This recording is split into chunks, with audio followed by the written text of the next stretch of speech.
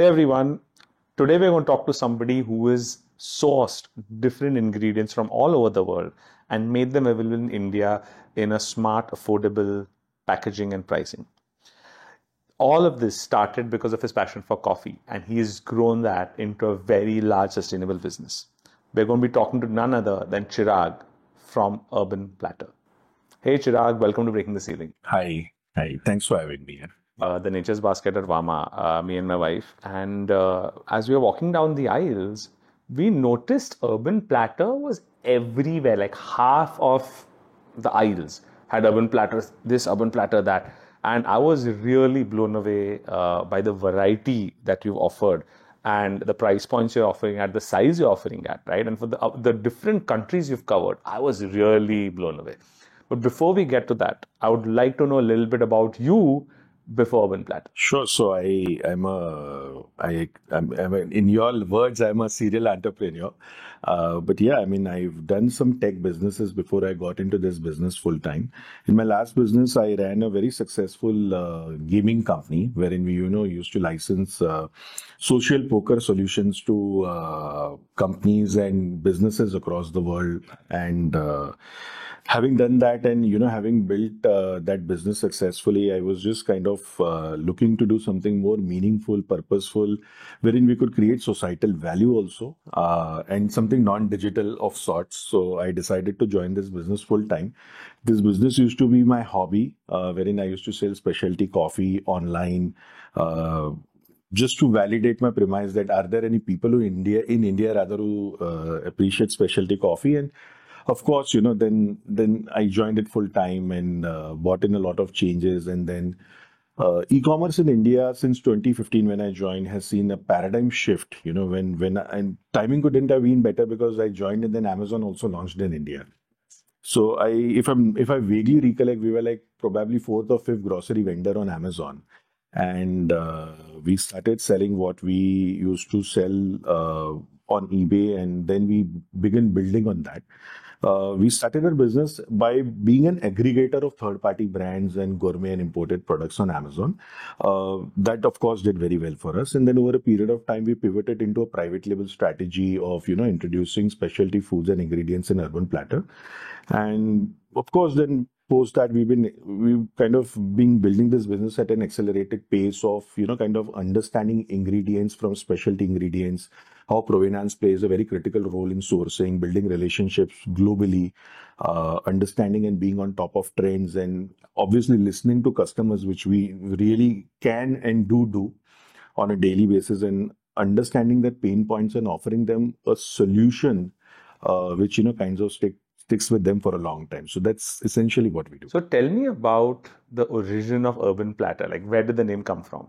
I honestly have no idea. I'll give you a funny story, but what happened was when we launched on Amazon, we used to sell just coffees from Kenya or coffees from Coorg or whatever, and on Amazon, you basically need a brand name and a product to sell stuff.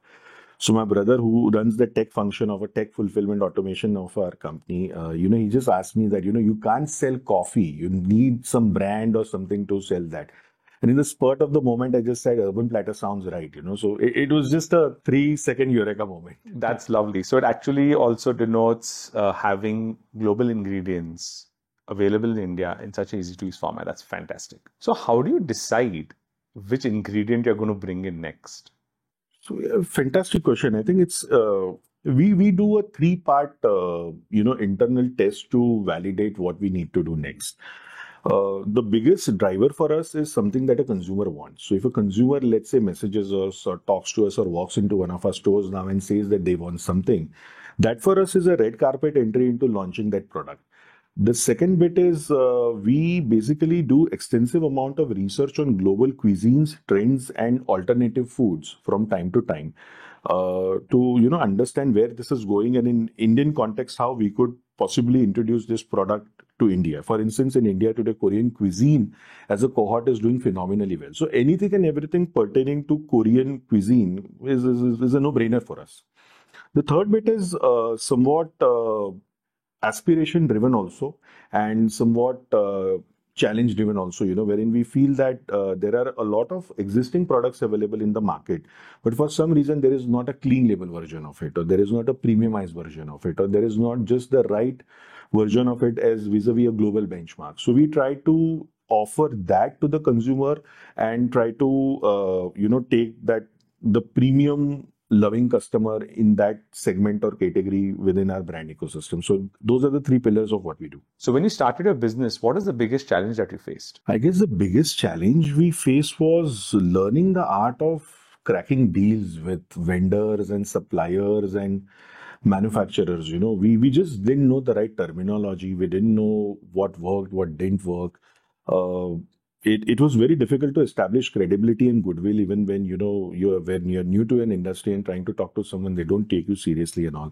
So there was a learning curve involved with that. I think we kind of took that as a challenge and learned around our ways phenomenally well. The second bit was definitely around regulatory and compliance, because there is so much of confusion and interpretation in the market about how you should be doing things versus what is right, what is wrong, what is perceived to be right, and what is perceived to be wrong.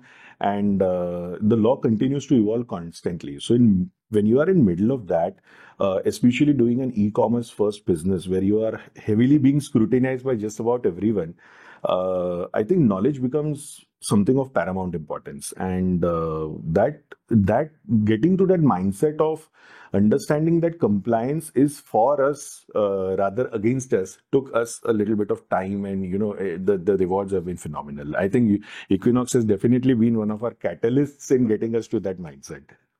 As your business is heavily dependent on imports, how do you account for things like wars or a fluctuating dollar? How do you protect yourself against that? I think I've come to this conclusion that business is all about people management and relationship management. So, over a period of time, we've systematically built relationships with our vendors first, with all our partners, be it domestic, be it international, be it even service related stuff, or even things like customs agents or stuff like that.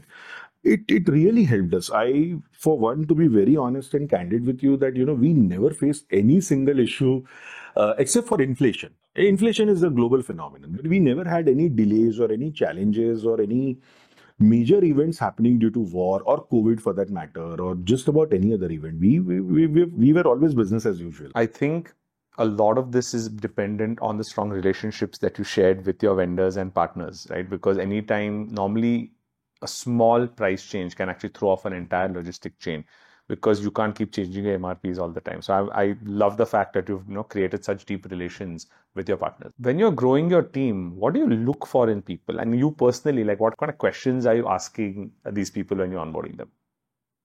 I've always something that I've held very dear to me about a person when I interview them, and to be honest and candid with you, I'm a college dropout. So I, for once, just keep the CVs aside for a moment and just try to have a real conversation with the person and try and understand what they are made up of, their life events, their successes and failures, and how they dealt with them. And there is this one quality that I absolutely look for in people, and that is integrity. I think that above all to me matters a lot. So people who directly report to me have been through the litmus test of integrity time and time again, and that's the one characteristic I look into very strongly. Yes. Do you think company culture plays a large part in success? Absolutely. I think it's the founder's mindset, the value ecosystem that we bring to our desk every single day, and the culture that we build over a period of time changes the course, mindset, the entire trajectory of an organization for good. It's to me, it's the most critical thing. It's not what you are doing. It's very clearly defining why you are doing it. Uh, that matters a lot. So that's culture to me. So what are some of the unique things at Urban Platters that we won't get to see in other companies? I think there are fundamentally three things that differentiate our mindset and approach a lot vis-a-vis what I've generally observed in other businesses. The first thing is we are very knowledge driven. We are very fact, numbers, and knowledge driven. We are not at all influenced by trends or talk or opinions of others. We really put knowledge on the center of the organization every single day. There is an impromptu talk wherein people get to learn a thing or two, and everything is the general one principle at Urban Platter is knowledge should always be used as a tool to work with and get better every single day. The second thing is we really take customer feedback and customer joy very seriously. That's something that I put into practice myself. I personally look into our customer grievances every single day. I monitor and measure our customer happiness, feedback, and satisfaction ratio from time to time. I interact with my consumers from time to time. I take their feedback, I take their use cases, and just generally ask them if they are liking and disliking or what is it that they are liking or disliking from time to time. So customer feedback and customer opinion for us is really, really important. And the third bit that I possibly feel that, genuinely differentiates us from others is we have a very long-term mindset. We don't set goals. Internally, we don't have goals of numbers or, this one quarter we want to do this or we want to do that. Our goals are very broad in nature. So that gives people framework to make some mistakes also and learn and get up every day and get better at what they do. And I think the framework that we've created internally is very mission driven, very purpose driven rather than very goal driven. So that continued success and growth for us has been part of that mindset. It works for us. So I think that really differentiates us from typically other organizations. So what is your mission or purpose for your organization? To me, at a very personal level, I think we want to be the one-stop solutions providing company for people to enjoy a high quality life. I think uh, good food and great food are two different things. Great food and great experiences are built out of high quality ingredients, and these in return enable you to experience life at its best. And we want to be that one company unlocking those opportunities and solutions for you so that you can stay on course of whatever choice you want to make in life. If there is a thing that you want to get rid of from your diet, or if there is a cuisine that you want to experience in its truest and purest form, and or if there is just about anything that you want to have from a certain country of origin for whatever reason that you may want, we want to be that one-stop credible solution provider to you wherein you can enjoy those experiences without worrying about anything and truly have a remarkable experience. So I'd taken a masterclass in sushi making, and a few weeks later, I was making sushi. And before making sushi, I wanted to go get the ingredients. And when I saw the products that you'd created for the first time, I'd never used your products before that. I was a little apprehensive, I'll be honest, right? I was like, okay, how will the quality be? It's an Indian company, it's not directly imported. What would it be? But when I used your product, I was blown away by your quality, by your packaging. It was, if you didn't tell me an Indian company had packaged it, I wouldn't have known the difference. The wasabi, a lot of the other ingredients that I use, furakake and things that way, were absolutely amazing. Fantastic. Absolutely. That's the stigma we are trying to break. What I wanted to understand is how are you promoting all these different cuisines to different kinds of customers? So let's say I wanted to explore Korean cuisine. How would you help me know more about that cuisine? So I'll give a slightly longer answer because this is where it really brings everything comes together. We really want to offer high quality ingredients. That is one part of the problem that we are trying to solve. But over a period of selling third party brands, I just realized that all of these products talk to a consumer in a language that they don't understand locally.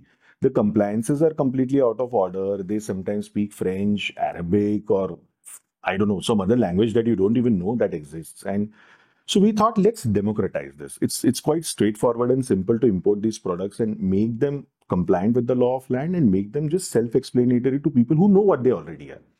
So we just kind of understood what sold well, the right vendor for doing that, and started getting those products to the Indian consumers. By the virtue of simplification, there was a lot of low-hanging fruit that anyway came to our basket. So that's first part of it. The second bit was creating content and use cases around, how to use these products. So we have a full-time battery of chefs in-house and a social media team and a studio like you guys have to create content from time to time and educate people about how to use the products or for things that they can do with gochujang or stuff like that, because beyond a recipe or two, it's not an ingredient that we use often. what are the pillars of Korean cuisine, or what ingredient in Japanese cuisine is used for what purpose. That kind of informative, knowledge-driven content is provided from time to time on a daily basis to educate the consumers more and more. It's put on YouTube, it's put on Instagram and stuff like that. And we try to just educate the consumers in a more meaningful, actionable way. So that works for us. Yeah. Today, as a market leader, there'll be a lot of people who will be coming up to you for advice. What is a piece of advice you'd give to somebody who's just starting off in an industry? I would personally say that, start with a deep sense of purpose and know your whys. A lot of people start businesses because others are doing, or they see there is an opportunity to make money, or they just kind of do it as a hobby, which is a very good reason to start. I think over a period of time, building a business requires a lot of resilience, requires a lot of patience also. And I personally of all feel that it requires a lot of, brainstorming over how to solve issues on a daily basis and all that. And all of that doesn't come naturally to people if their whys are not defined very well, or their purposes are not clearly carved in stone. So most people end up giving up midway, or just about the point when they are about to take off, in my opinion. And that's one thing that I would say, that, just be very clear about what you are doing, but even be more clear about why you want to do it. Yeah. Can you name one thing that earlier was your weakness and now is your strength? Interesting question. I think I've historically been very poor at time management. And now I feel that I've just gotten, over a period of time, slightly better at it. Would you like to share a hack or a tip that can help me manage my time better? I just started measuring things better. I just started understanding myself from a very impartial point of view as to what I was doing, whether it was just worth doing it or not. And I also, to be very honest with you, I got someone to manage my time better. And I think a coach is someone who helps you understand your true potential, your weaknesses even better. What is one of the habits that you developed in the pandemic that's actually helped you get better? I would say I just became more driven as an individual during pandemic. And I don't say this in a general sense. What I think the pandemic was all about survival for all of us, right? Survival of business, survival of self. My father went through a cardiac arrest during pandemic. So getting him back home was an act in, again, survival management. So I just became more driven, more bold, more fiercer. My outlook towards life became more optimism driven. I think one of the things that you develop over a period of time of solving challenges, that, you basically build a lot of self-confidence to tide through any crisis. So in that sense, I think I became a very driven person. And that's something that, that the pandemic genuinely changed for me a lot. What is a piece of advice you would give to your own son as he turns 18? A characteristic or a skill that you think he should develop that will serve him well? I would, for one, personally, I tell this to my son all the time. And I would generally, I think by the time he turns 18 also, I'll be telling him, is something that I personally, it took me a lot of time to come to terms with this in life. And that is to, just be one with the society. It's to accept the flaws and the virtues of people as they come, not try to change too much of it. It's to accept and be adaptive around things. And generally, instead of trying to solve or fix everything, just try to navigate through it and figure your way out. That mindset of, kind of fitting in versus standing out. Let me share a story with you in this context only. So last night, I generally try to summarize my day and the forthcoming day to my son every evening. And we share notes and exchange lessons and even share things that we laugh about. I told him, he asked me tomorrow, what are you up to? And I told him that, I'm going to meet someone from Equinox Labs, if you know what it is. And his immediate response was, I know Equinox Labs. There is a video of them, of you on YouTube on their channel. So I was like, remarkable. How do you know that? He said, I'm your son. I'm supposed to know everything about you. And then it validates your point that, if people do observe, your kids, your colleagues, especially your kids, do observe. And we had a chat about your company, what you guys do. I told them whatever little I knew about the Maggie incident, about Equinox. And he started asking real hard-hitting questions to me. and we had a brilliant 15-minute conversation around Equinox Labs. My son takes a lot of interest in my business. We share a lot of notes and learnings. He gives me incredibly clear feedback that helps me think better. Sometimes, it's in black and white. With kids, it's in black and white. And one of the things that he also inspires me to do better every single day is to do very high quality work. Uh, I have generally looked up to him as someone who does very high quality work, and that's where I take a lot of my inspiration from. So yeah, So where do you see Urban Platter in 5 years from now? I honestly don't know where we'll be after 5 years, but I can tell you for sure that we'll continue to do what we do and become better at it every single day. Of course, now we are setting up our own stores and we'll be doing quite more of them. And that process will definitely continue to accelerate. So I don't know, maybe 20, maybe 50, maybe 100. I genuinely don't know. But we aspire to have a lot of stores across, significant touch points in India. And our mission is very India centric, India focused as of now. So I think over a period of time, we'll just get better at it, more products, higher quality, better distribution, better pricing, and just generally get better every single day. That's what we do. We don't plan for so long, to be honest. How do you see your role changing over the next 5 years? I think I'm already going through a lot of transition internally, because the initial few years of what I personally am a very hands-on guy.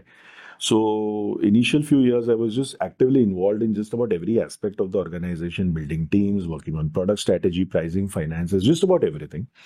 Uh, I think the last couple of years, I've been just focusing on mostly strategic things, hiring, because that is very dear to me, and our product strategy. Now we have systems, processes, and people in place who, genuinely do much better than me in just about every aspect. So I've consciously decided to focus on just bringing in a lot of value driven conversations to the table, reminding people periodically why we do what we do, and focusing more so on excellence every single day and guiding people towards that, and genuinely less doing and more thinking. Yeah. So, guys, that was an action-packed learning from Chirag. I would love to thank Chirag for joining us over here and sharing this. As usual, the last piece of advice I'll give you. Now, you've spent all this time watching this video. I'm hoping and praying that you've learned at least one new thing from it. Write that one thing down, apply it in your life, get better, and break some new ceilings. Thank you, and I'll see you in the next one.